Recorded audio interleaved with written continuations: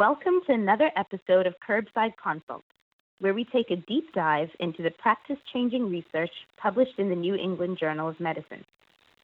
In today's podcast, we are pleased to have Dr. Kevin Shulman and Dr. Byron Crow for a discussion of digital health and the paving of a new frontier in healthcare. I'm your host, Dr. Krista Nottage, one of this year's editorial fellows. We are all still socially distanced and so are recording remotely. We hope that you're keeping well and safe out there. There's been no better time to test the values of digital health than where we find ourselves today. In the midst of a pandemic with a virus that has forced us all to keep our distance, reduce contact, and yet remain vigilant about our own health. What does healthcare from a distance look like? The innovations of digital health seek to bridge that distance and spatial divide, providing healthcare tools and providers to our fingertips. In this episode of Curbside Consult, we are joined by Dr. Kevin Shulman, Professor of Medicine and Associate Chair in the Department of Medicine at Stanford University. Dr. Shulman has written extensively on the topic of digital health and has recently authored 2 perspective articles on this topic for the journal. I'm also pleased to be joined by Dr. Byron Crow, an internal medicine resident at the University of Colorado and the Associate Medical Director at Solera Health, a company working to create networks of digital health tools. Let's dive right in. Welcome to you both, and thank you for taking this time to join us. We hope that you and your teams are keeping well and safe. Thank you for having us, and it's really a pleasure to be chatting today. Likewise, delighted to join. Great. Thanks, Byron. If I may begin with you, you're a resident, like many of our listening audience. How did you become interested in digital health? And why is this an area that residents should learn about? Also, how do you find the time? Krista, it's a really interesting question. And I had a very early experience before med school in healthcare quality and safety, which introduced me to systems thinking and thinking about how the healthcare system works as a whole. And I did a lot of work in med school in healthcare quality, and through that work and trying to improve value in healthcare, I started to look at the transformation of other industries, especially in particular the financial industry, and see how they were integrating digital tools and how it was changing our lives. I think we all remember when we used to cash a check at the bank, and now we just do it from our phones. And I was thinking about, when is this going to happen in medicine? And started to see some of the signals of this transformation in the last few years. I was lucky enough to meet the chief health officer for the company I now work for, Solera Health, as an intern. And we started working together, and eventually it led to a job offer. And my residency was flexible enough to allow me to split my time 50-50. So I took my 3rd year and I've spread it out over 2 years. And I do half my time as a resident doing clinical work, and then the other half in my role at Solera as Associate Medical Director, helping to design networks of digital health tools that address the physical, mental, and social determinants of health. Excellent. Wow. Well, I'm sure that keeps you very, very busy. So let's jump into this topic of digital health and exactly what it is. Dr. Shulman, you've written, thought, and taught extensively in this area. So could you give us an idea of what is meant by digital health and perhaps some examples of innovations we may already use that would fall under this umbrella? Yeah, so thanks. I think we want to think about digital tools broadly. I mean, we're doing this off our phones, our digital phones rather than our analog phones. But the idea of using information technology to improve the practice of medicine has been around for a long, long time. The first place that we've thought about that is the bane of all of our existence, electronic health records, and how do we collect data electronically and potentially use that data electronically. I'll talk more about that. But the other technologies that we use all the time, you probably talk to your friends and relatives using images and pictures, and is how do we use a virtual medium for interaction? And so the idea of having digital visits also has been around for quite a time. I found actually looking back, we wrote a paper about this. There was a huge issue in the Navy on ships in the 1990s where, you would have a medical officer with 200 people on the ship and they'd find something that they didn't know how to deal with. And so could you consult in with a specialist to help you through that case? So those of you up in the middle, and I really could feel for those people and the value that you might get from a digital consult. Here at Stanford, just to prove the point, we had some capacity to do virtual visits with patients. The Bay Area traffic is horrendous, and in pre-COVID eras, it would take an hour or two for our patients to come in. And if you could do a digital visit, you'd eliminate that entire burden for patients, might improve compliance, might make them less harried when they come to the office.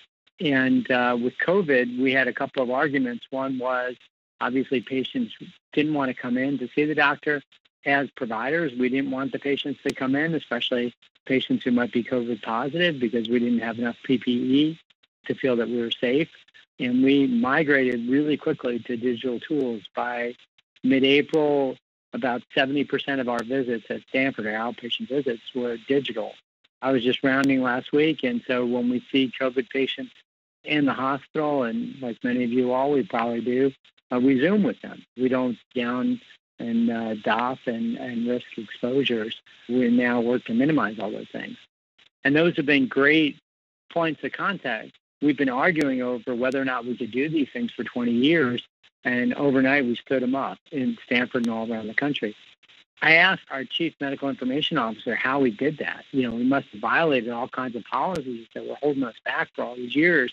And they said, no, it was actually a business decision. We had this capability a long time ago. There were some regulatory quirks, but we just decided not to do it, or didn't have a compelling business case to do it.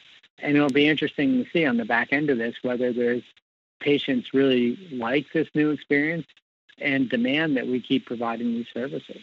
Absolutely. I can see how COVID-19 would have propelled and compelled healthcare systems to think on their feet. And obviously, there weren't really any reasons not to do it before, but now we have so many reasons to continue. And so I wanted to ask, what are digital health tools, and how can clinicians integrate these tools into their practice?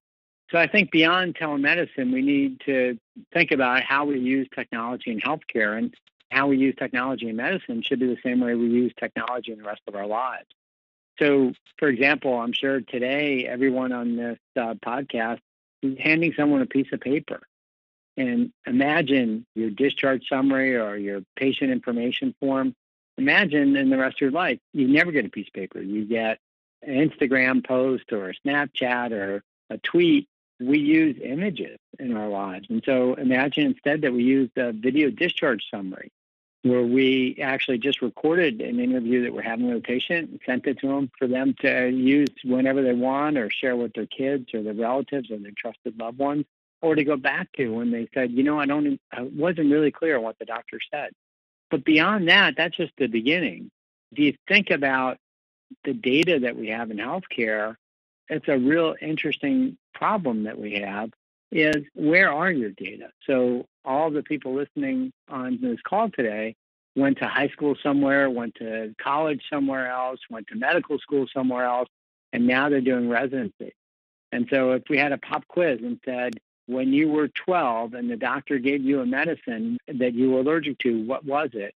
How many of you could actually pull up the original record and figure that out? Or heaven forbid you had an orthopedic procedure for some sports injury. Do we know whether you had an implant, or whether that implant was actually metric or SAE if we had to take it back out? So even this simple use case of how do we understand our own personal health information? Imagine, heaven forbid, you showed up in the emergency room tomorrow night and I had to go back and look at your record. Would it even be possible for me to do so? So one of the questions we have is, how do we get data about all of us, all of our data, not just the data that we have in our institution, our electronic health record, but people go across the street, they go to nursing homes. How do we put all that data together so we can begin to act on it? And then once we have that data together, there's a couple of different things that we've seen as really important ways in which we could use data to help people. So one, I'm here at Stanford, so our world is machine learning.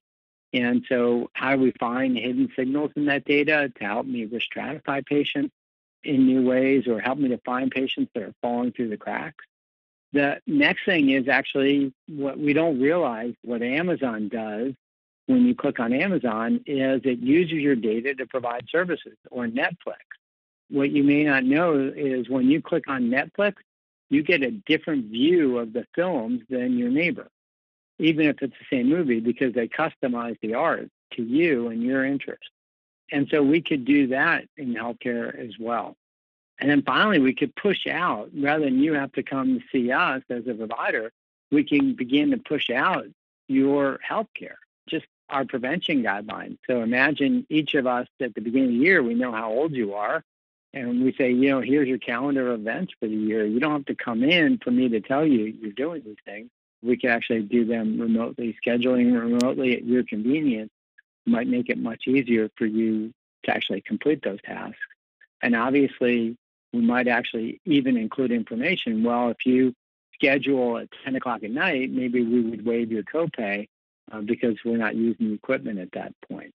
So that's just the beginning of all the different ways we can envision using digital tools to help us try and achieve our goals in terms of taking care of patients. Dr. Schulman, your article from I think a few months ago, I really enjoyed your point about this transition from an analog healthcare system based on face-to-face interactions, in-person care delivery between two human beings to a digital-based system. And I had a really interesting experience with this just a few weeks ago. I had a hip injury on my bike, and I reached out to one of the digital health companies that we've been chatting with, and I said, hey, can I use your tool? Actually, I have a reason to use it now. And I did all of my physical therapy using an app that was guided by a human, but was semi-synchronous. And then the app could tell if I was getting better or not. It could adjust exercises. And 5 years ago, I would have had to go down the street and book physical therapy appointments, and it would be really hard to do with my residency shifts. And now this thing I used to do that was an analog interaction, to Dr. Schulman's point, was now a fully digital interaction with this combination of humans and machines. And I think about extrapolating that to the many functions we have in medicine that are analog right now. I'm in a hematology clinic this week. We're doing a lot of in-person INR checks. And how do we turn that into a totally digital interaction? You can get your INR checked at home. It uploads it to software as a medical device that interprets the INR, changes your warfarin dose, sends that to your nearest pharmacy or to Amazon. They send you back your new pills as soon as you're going to run out. At some point, some of that will be too complex for a computer, and you'll need human supervision, but it can all be powered digitally. And so I really like this idea of there's this whole digital health ecosystem that can start to gradually replace all the analog things we do day in and day out with things that are powered by technology that used to just be powered by humans. Well, it certainly sounds very new frontierish and very almost Jetson-like.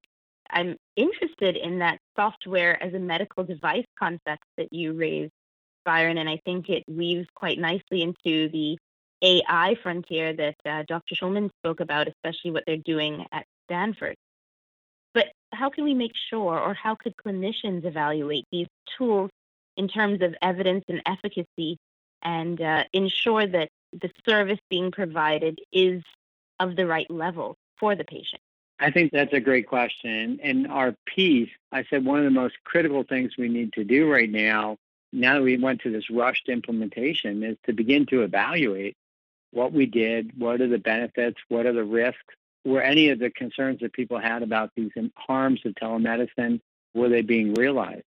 So I think that's the first step, to begin to build the evidence base that, in fact, we can begin to do this safely and at scale. Obviously, behind the scenes, and unless you're a Kaiser resident, you wouldn't know that Kaiser actually, as a health plan, is already doing about 50% of their patient touches digitally. So it's really more of us than academic medicine. They're starting to catch up with what the frontier is. But I think there are broader questions here about how do we use technology appropriately? How do we learn as providers to evaluate and use technologies? Are we safe to practice? Imagine that we had some amazing machine learning algorithm that's like a Ferrari, and we're only licensed to drive Ford. You're not going to be safe using a Ferrari if you're not trained to do it. And so it's also on us. Like, as you think about your residency, how much time are you spending learning how to do televisit? Your faculty is learning at the same time as you are, and you guys might actually be better than we are. But is the new better than the old? Is the new worse than the old? Is an age-old question in medicine, and we're always very, very conservative because we're supposed to do no harm. But we have to recognize that we're doing lots of harms every single day. There's the very large harms in terms of the system failures that the National Academy of Medicine has written about in the past that generated this whole quality initiative in healthcare. But there's the harms you see day to day when you see your patients, the 2-hour commute that I talked about, the patients who couldn't find their medication, couldn't get back to the doctor, didn't follow up for their mammogram. Those are all harms. You could say, well, they didn't come back to me as a provider so that I could supervise that. And that doesn't happen in the rest of our lives. We need reminders, we need tools, we need reinforcement to help us navigate some really complex issues. Some of the times, us as providers are really, really valuable in making sure that happens and helping patients in terms of shared decision-making and judgment. And some of the times we're lousy at it. I would feel horrible for a patient to have to drive 2 hours to come into the office for a warfarin check. And so there's a balance out there. We look at harms one way, but the patients look at harms a very different way. And I think we need to figure out a way to balance both of those perspectives. I'll just piggyback off of that, Krista. There's a growing set of valuation-based standards from the FDA and their Digital Health Innovation Action Plan, which puts forward some methods on how they're going to be thinking about these tools and what level of FDA oversight they need. And kind of at the pointy end of that, trying to say, just like we need to know that drugs are safe and efficacious and have high standards, but we have over-the-counter drugs that we can say, hey, the risks are reasonable that people can take these on their own. And then we have drugs that are prescription-based. There are digital health tools that are going to be OTC, so to speak. You could argue many of those are already out there, wellness apps or even some other consumer-facing apps. And then there's going to be software as a medical device, other applications that are going to be deployed toward high-stakes diagnoses or high-stakes changes in therapy and are going to need a higher level of regulatory oversight. So FDA is putting forward some frameworks for that. And then I've been really interested in seeing how the professional societies have started to respond to this and use their position as a trusted resource to start helping guide clinicians who want to integrate these kinds of tools into their armamentarium. I can see a scenario in, let's say, 4 or 5 years where, just like the ADA gives metformin a recommendation and clinicians adopt that, the ADA will have evidence-based digital health tools for managing diabetes. And we'll give those a recommendation and put them through a rigorous evidence-based process. I don't think we're there yet, but I can see folks moving in that direction. In particular, the NHS actually has an apps library that they put forward that has been vetted by the NHS, and folks in the NHS can access it. The APA has put forward a list of apps that they think are evidence-based for treatment of mental health issues. And then the AHA and AMA have a list of home blood pressure monitors that they think that they validated and feel like are good to use at home. So there's a lot of groups who are trying to answer this question of how can we use the way we already do things with making sure our drugs and devices are safe and making sure our clinicians are equipped with knowledge and trust that they can use these as part of their practice. How can the specialty societies, federal regulators move this forward? There's even another organization, Express Scripts, that launched a standalone digital health formulary. So just like pharmacy benefits managers have formularies of drugs that they use for their organizations, I could imagine if you're going to Kaiser versus Blue Cross versus Aetna, their formulary of digital health tools is going to be a little different. Maybe if you're choosing a Kaiser plan, you're going to have access to a different suite of applications than if you go to Blue Cross, and maybe you'll make a purchasing decision based on that. So I see a lot of folks moving in this direction, and I also think there's a lot of room, in particular, major specialty societies to start to dive into this and play a role.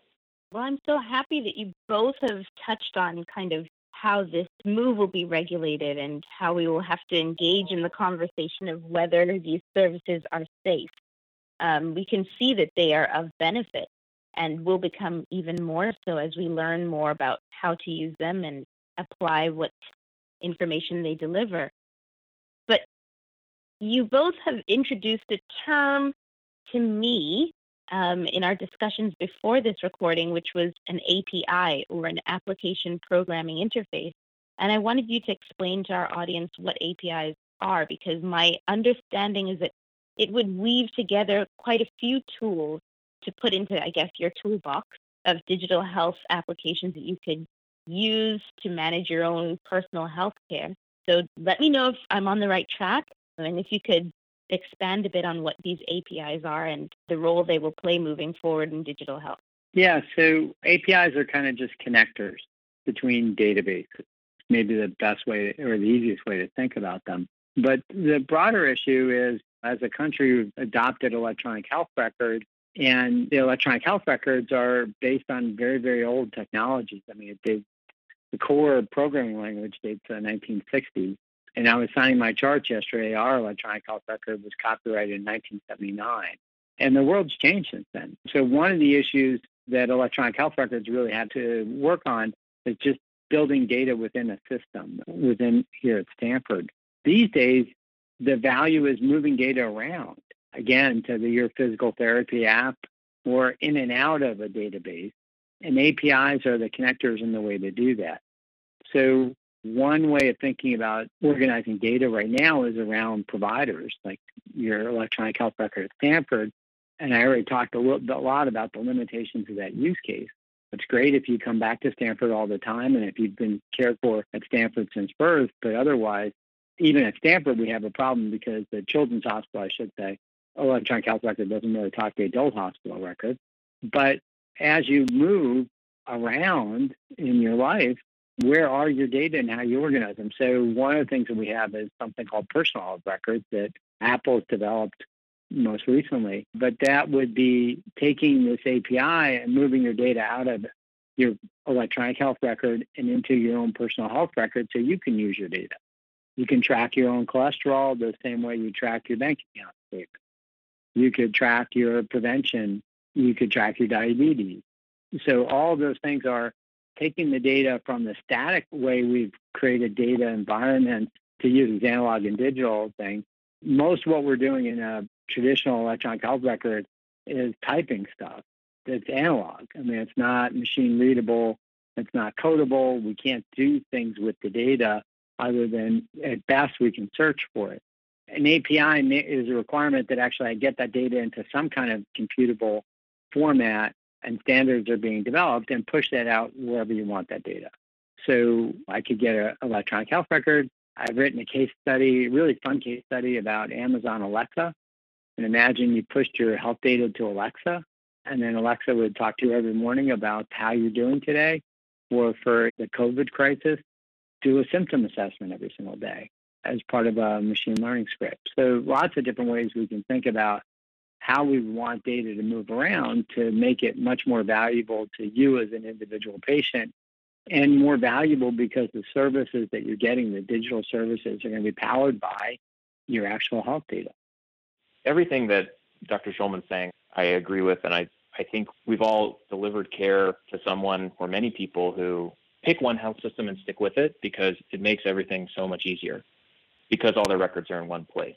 But that, in a way, is this structural limitation to choice, where once they're being seen at whether it's Stanford or University of Colorado or wherever, all their data is in one place. It's hard to talk to other places. And so even if another place feels really appealing and you might say, oh, I'd rather go get my care at XYZ, it's really hard to do that.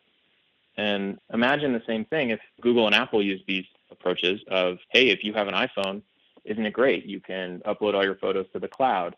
You have this total Mac ecosystem, and that gives a lot of value to consumers, and it reduces their desire to switch to Android or vice versa.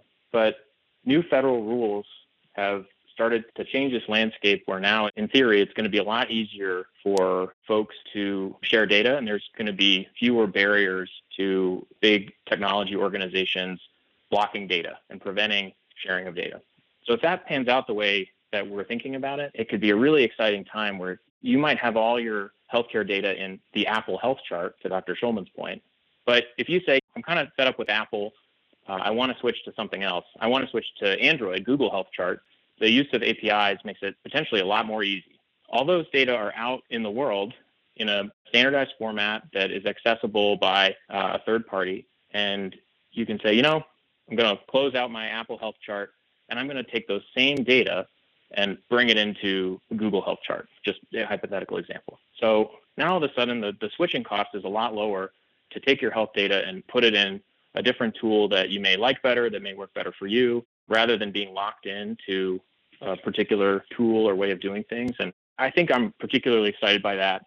I think it has the potential to drive a lot of innovation where folks can really get creative with how they're able to help patients either interpret their health data, use their health data to make important decisions, or just port their data from place to place in a way that's a lot easier for patients and doctors who are needing to use those data to make decisions.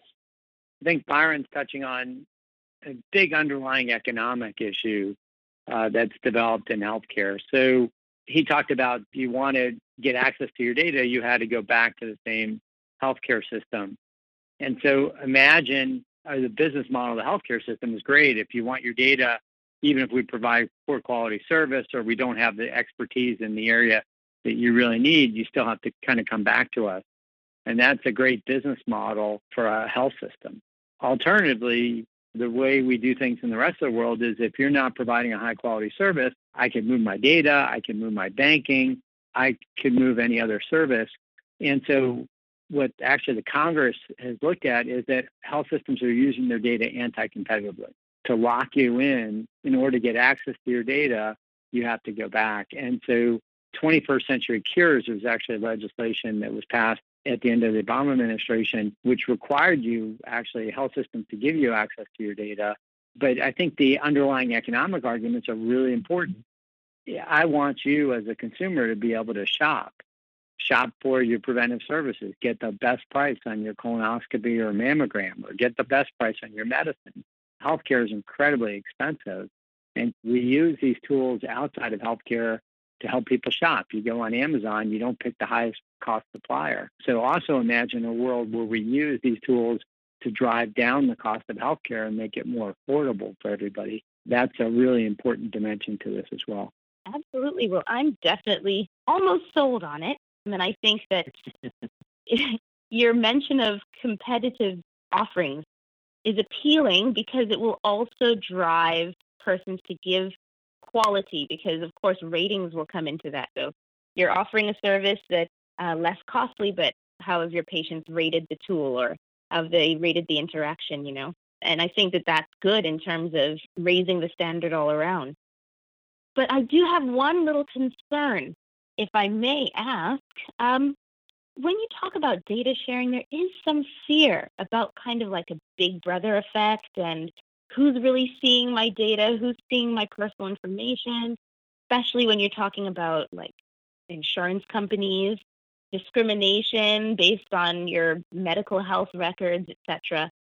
So I know that you may not have all of these answers, but we do have to think about how to still protect patient privacy while having these data exchanges, and particularly their public persona and their anonymity as a patient, how to protect the individual while being able to use these data currencies and be able to use these transferable mechanisms in healthcare. I think that's absolutely a critical issue. But I want us to be careful to try and understand what the concern is. Absolutely around privacy and your own individual privacy. But you share data all the time as an individual, and you feel perfectly comfortable. You store stuff in Box or Google Cloud or Amazon Web Services. The capacity to do this has evolved very, very rapidly. One of the concerns that I would have on the opposite side is that we're using regulatory barriers like HIPAA, again, anti-competitively. So if I'm the CEO of a very large health system, the last thing I want to do is lose patients to lower cost providers. That's a really hard position for me to be in. And hiding behind privacy is one way I can continue to protect the status quo. And so one of the things we talk about in our article right now, HIPAA is a 1996 law that protects patients' privacy. Think about the world in 1996, the way we used information and what the protections around information were. And it was obviously all this is very, very nascent. And the question is that relevant today? So in the midst of the pandemic, CMS, HHS actually has used their enforcement discretion to say we're not going to enforce HIP during this crisis so that you can use things like FaceTime to talk with your patient. And I think one of the things we have to go back and look at is, are these HIPAA privacy standards really help or did they hinder? Obviously, we thought they hindered so much we relaxed them during the crisis, but we also have an economic crisis in healthcare. And so the idea that FaceTime has whatever encryption it has behind it is probably more than the encryption that was available in 1996 when HIPAA was first put in place. And so I think it's also a really good time to look at some of these issues. And absolutely, your individual privacy should be front and center. One is you as a consumer make choices about your privacy all the time.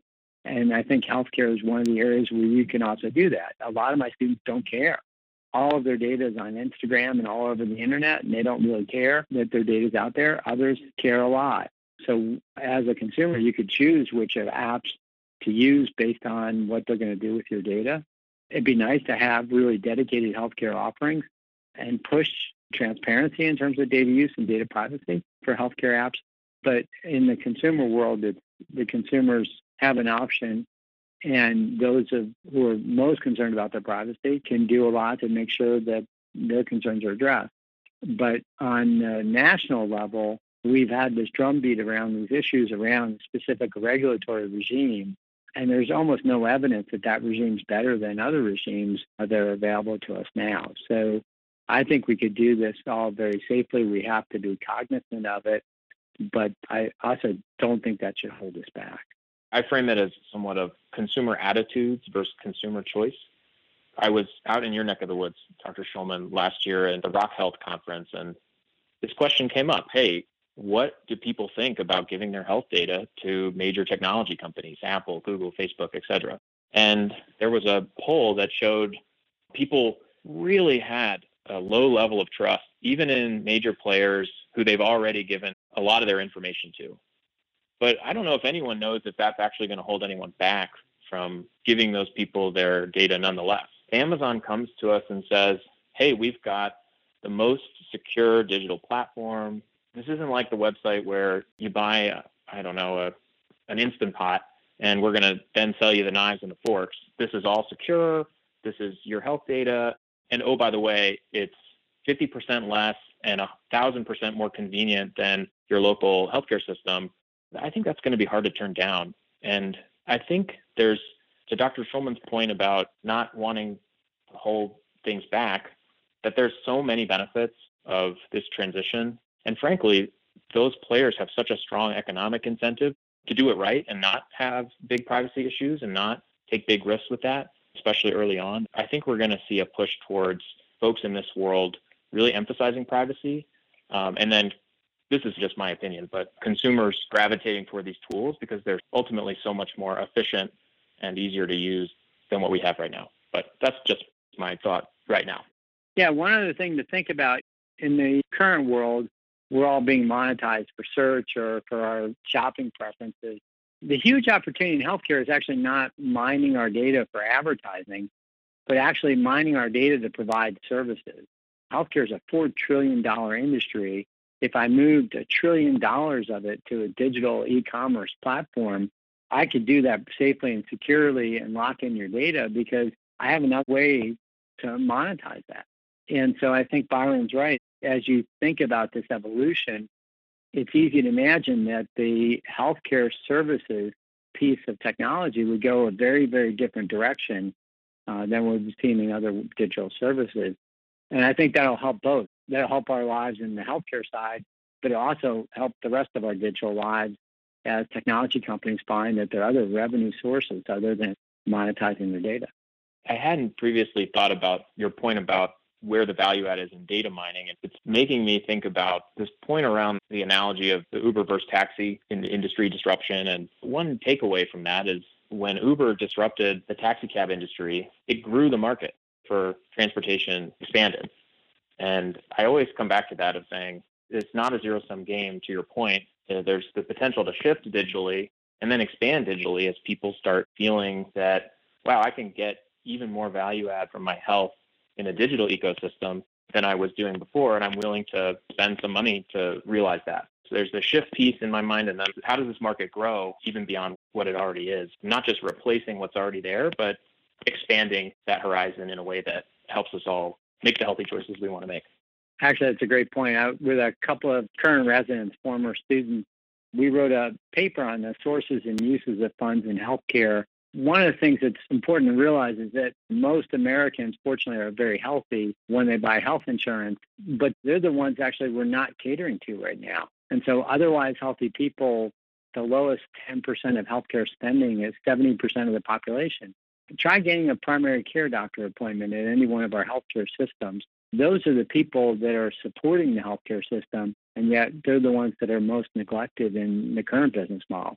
So even if all we do is expand our access to primary care by providing some of these tools to the population that's really paying for healthcare in this country, not using healthcare, that would be a huge opportunity to do a much better job for the bulk of the population. I'm just loving this discussion. You're bouncing ideas off of each other and really growing our understanding around digital health. But the ways that these tools and the concepts are evolving, the consumer is also evolving. And so we will become more and more conversant in digital health and the use of these tools as time goes on. And of course, there will be a spectrum of response in terms of comfort, which tools they access based on what's being shared, etc. But I liked the introduction of the primary care aspect, and I kind of want to bring us to a close as we look ahead to the future and just think about or in which level of healthcare these tools are best directed.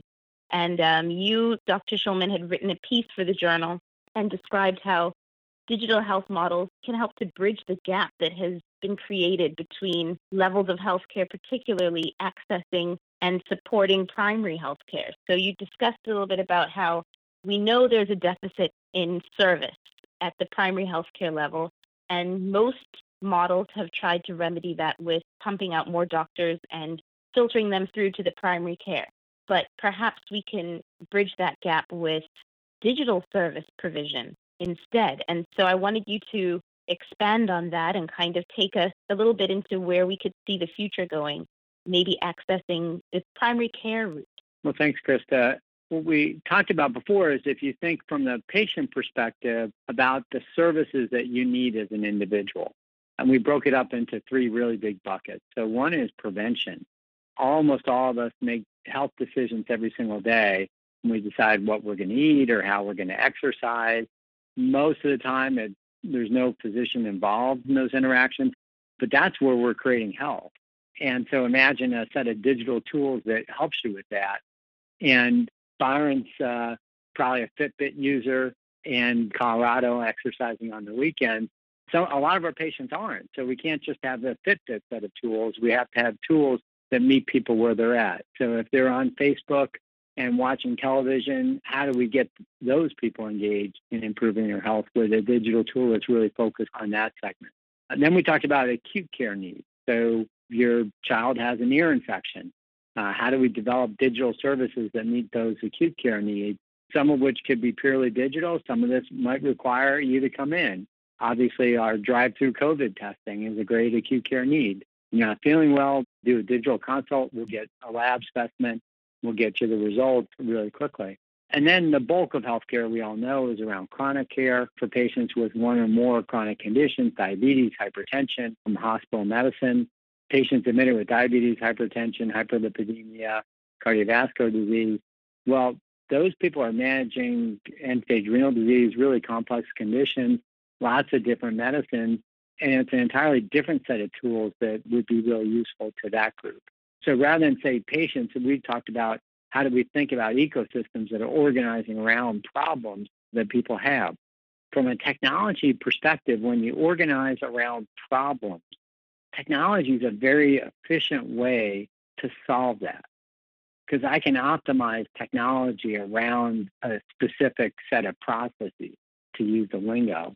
And so if I can define these sets of processes as not the entire universe, but how do I build a front-end interface to do prevention for 100,000 people, that's a solvable problem. We could create a really nice solution there that potentially is even customizable to different subsets of the population. So I think from the technology perspective, technologies around solving sets of problems. From a clinical perspective, our job is to define the problems that we want technology to help us to solve. And then kind of to the looking forward piece of this, I know we're working with residents here and people in training. At some level, this can seem really scary that there's all this new things that we didn't train on. But I would say the opposite. It's an incredibly exciting time and an incredibly exciting opportunity because actually it's your cohort that's going to both develop and learn how to and become expert in these tools. And so as you think about your first jobs or moving up in your career, your research career or aspirations for leadership, because you're going to be much more facile with how to build and use these and deploy these tools than the faculty of my generation, you're going to find lots of exciting opportunities as this ecosystem continues to open up, because they're not going to hire someone like me to program the WhatsApp for patients with diabetes. They're going to hire somebody that's on this podcast today. And Byron, do you have any advice for residents in terms of how to become more familiar with the digital health world? Is there anything that's happening in your program or that you've experienced that you could share with us? I think Dr. Schulman really hit the nail on the head that this ecosystem is growing and evolving and expanding, and they need physicians and other members of the healthcare team to help bridge that divide and help identify and articulate the problem that then can be solved by technology and a great user experience. And when I think about if I'm a resident thinking about, okay, this is interesting, digital health, where do I go from here? I think what I recommend is think about all the conditions that you prescribe medicines for or give guidance for right now, and just ask, what's the after that? That's almost cliche, right? But you'll start to find stuff. And if you start thinking about, hey, can I prescribe a piece of technology for this? Just the way I prescribe medicines, just the way I prescribe tests and imaging, whatever, I think it'll start to bring to the forefront all the different ways that people are helping solve these problems. And just like some medicines are better than others, some medicines have fewer or less side effects, some digital health tools are better than others, and some have stronger evidence or not. But at least it starts to get clinicians thinking about these tools the same way we think about our other therapies.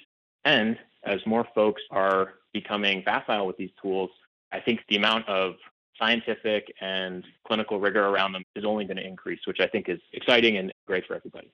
Wow, well, thank you both. I think that in this discussion, I've seen that there's so many opportunities and innovations on the rise and so many solutions to the issues that we've all seen around us, which only gives more credence to the fact that we are the change agents that we've been waiting for. And it's really up to us to take a step and create authorship in this evolving healthcare world. And I'm happy to have had two of those leaders on with me today. Thank you, Dr. Schulman.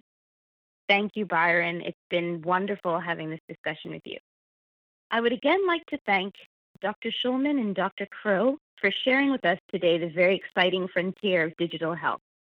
Curbside Consults is a production of the NEJM Group, and we come to you from NEJM Resident 360. Our production team includes Karen Buckley, Kyle Simmons, Mike Thomasis, Kathy Stern, Tim Vining, and Scott Williams. Special thanks also to our NEJM Education Editor, Dr. O.P. Hamzik. If you have any feedback, questions, or suggestions for future podcast topics, please email us at resident360@nejm.org. Remember to subscribe to the NEJM social media sites, including Twitter, Instagram, and Facebook, via the nejm.org pages. On behalf of NEJM Resident 360, this is Dr. Krista Nottage signing off. Keep safe out there.